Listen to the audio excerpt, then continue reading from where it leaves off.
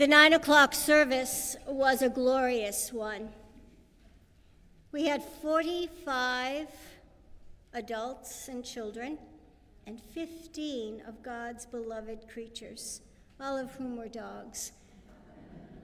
So I choose to say that we had 60 in attendance at the 9 a.m.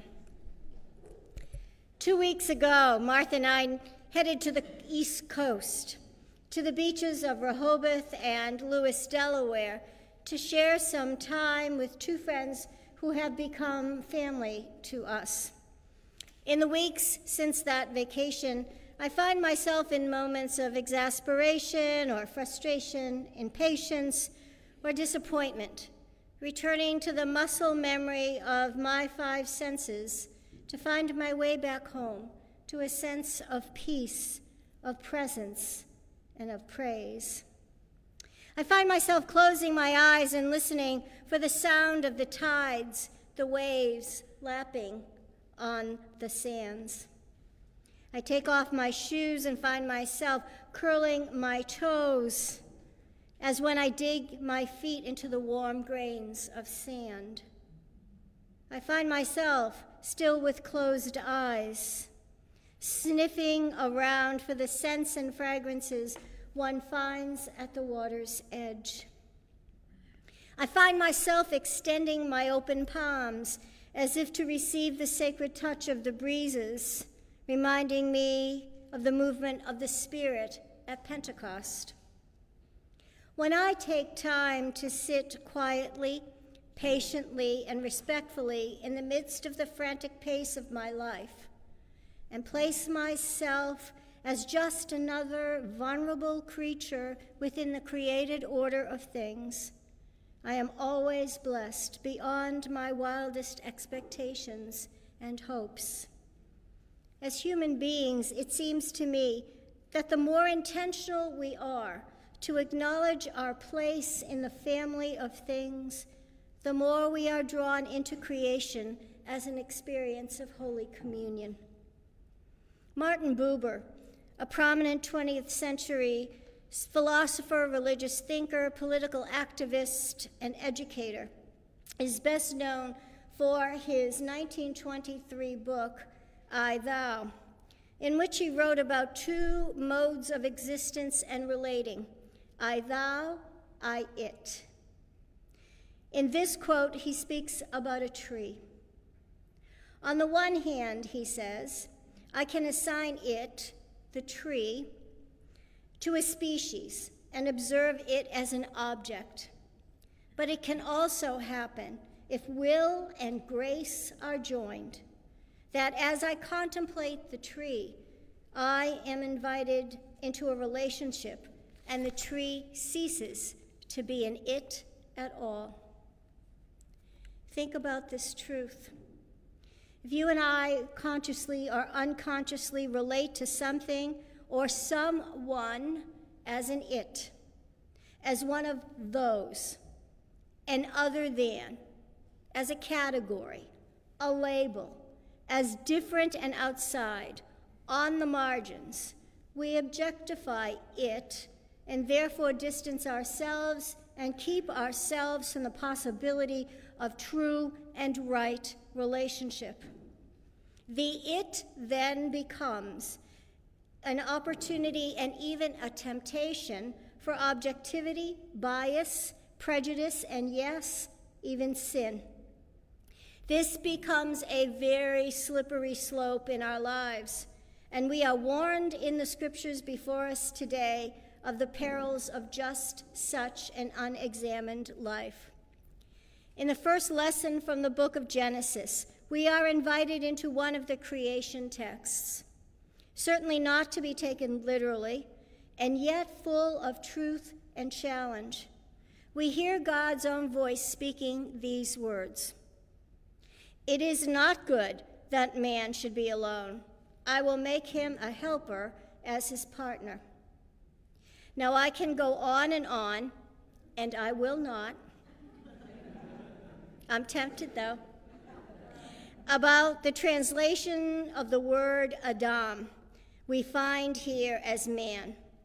What if, instead of man, you heard the words creature of the earth or earthling, because that's the truest translation of Adam.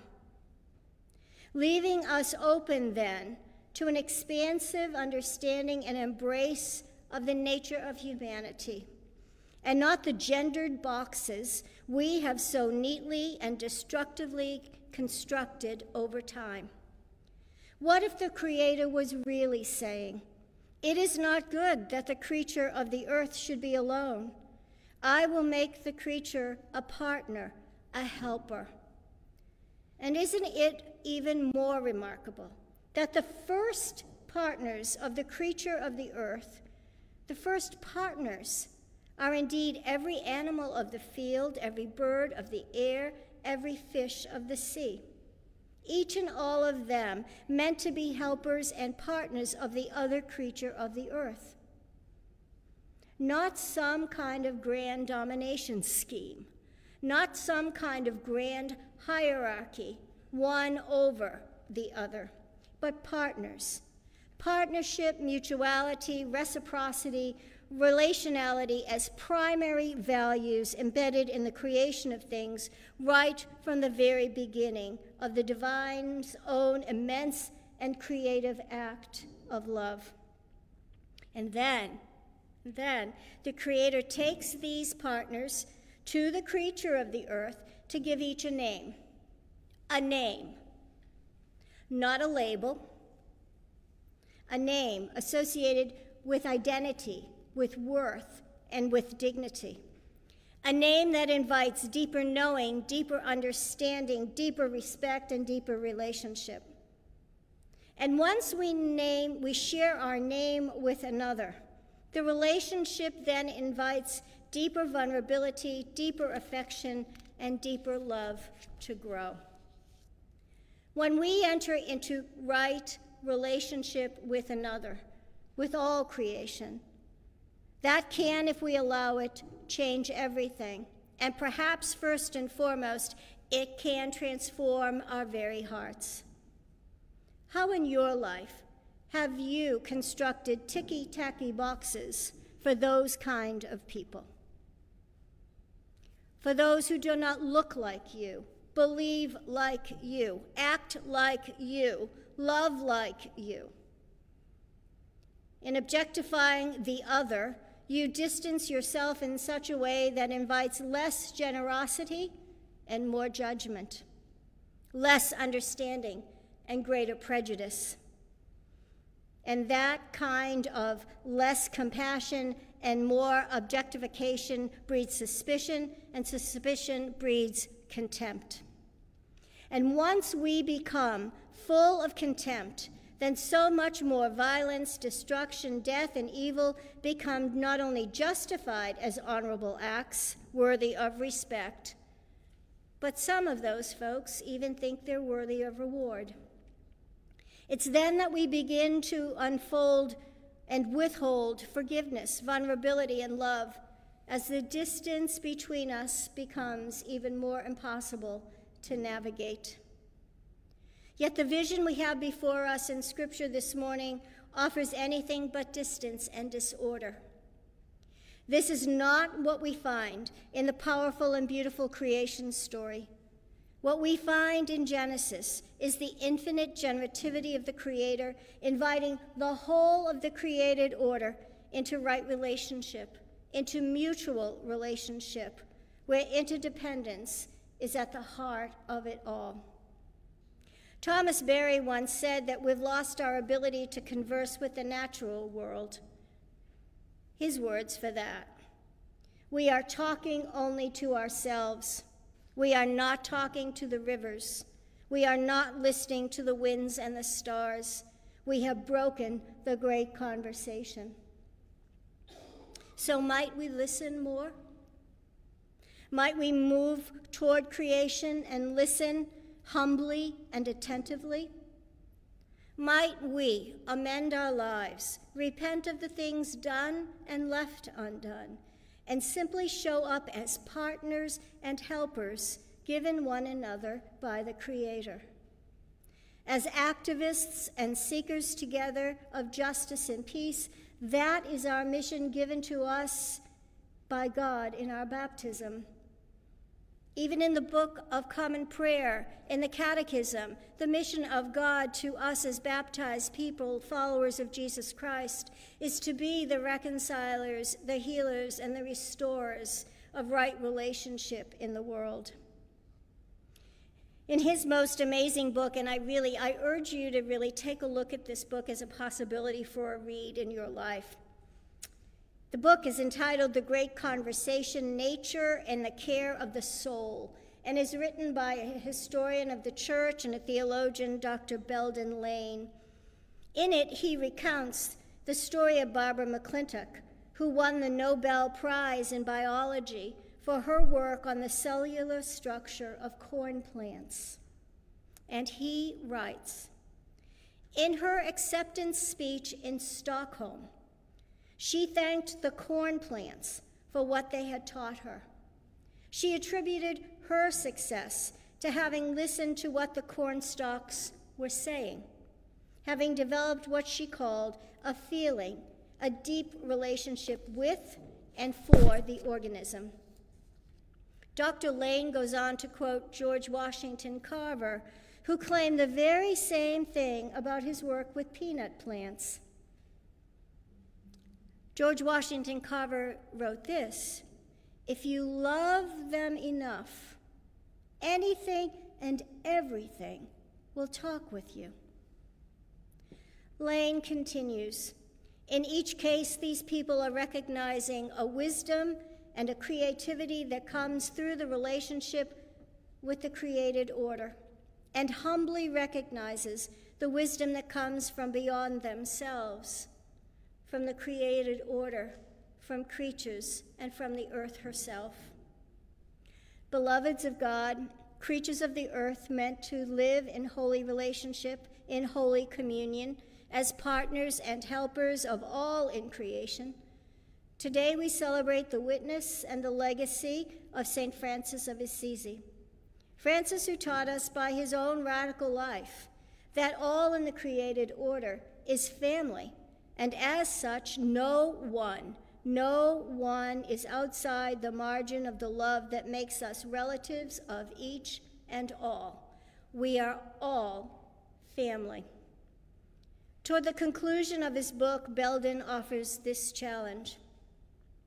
Religious people are prone to think of God as speaking and acting from above, as an authoritative voice micromanaging everything that happens in the natural world. We might do better to conceive of the divine as entering the conversation more intimately from below.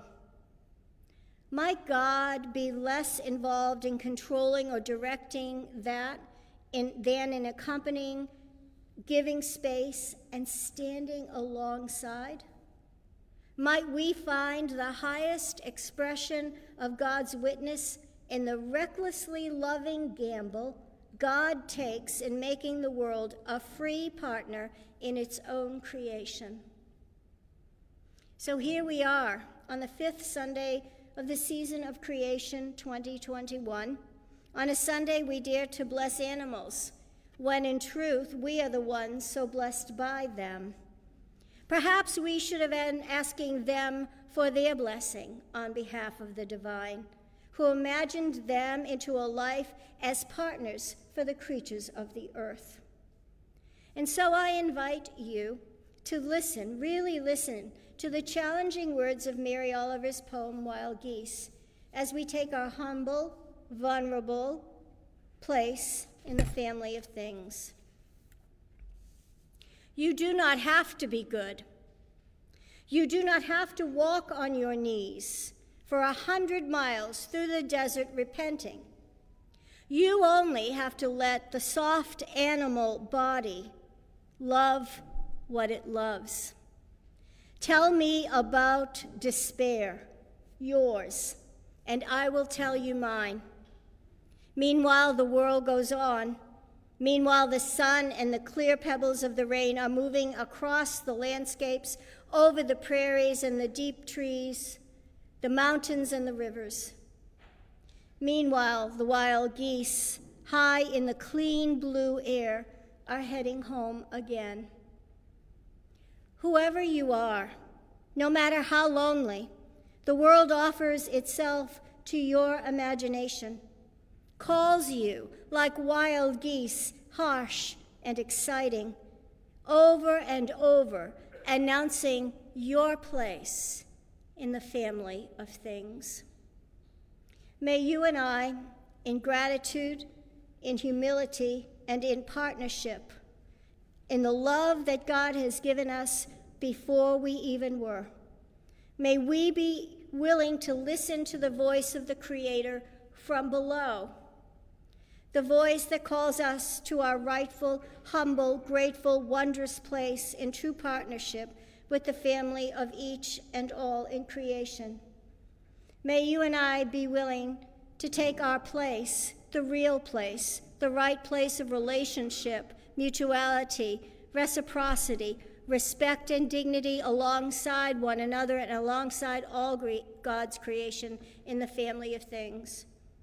For Holy Communion does not happen only around this altar. Holy Communion happens in the life of the world if it's our intention. Amen.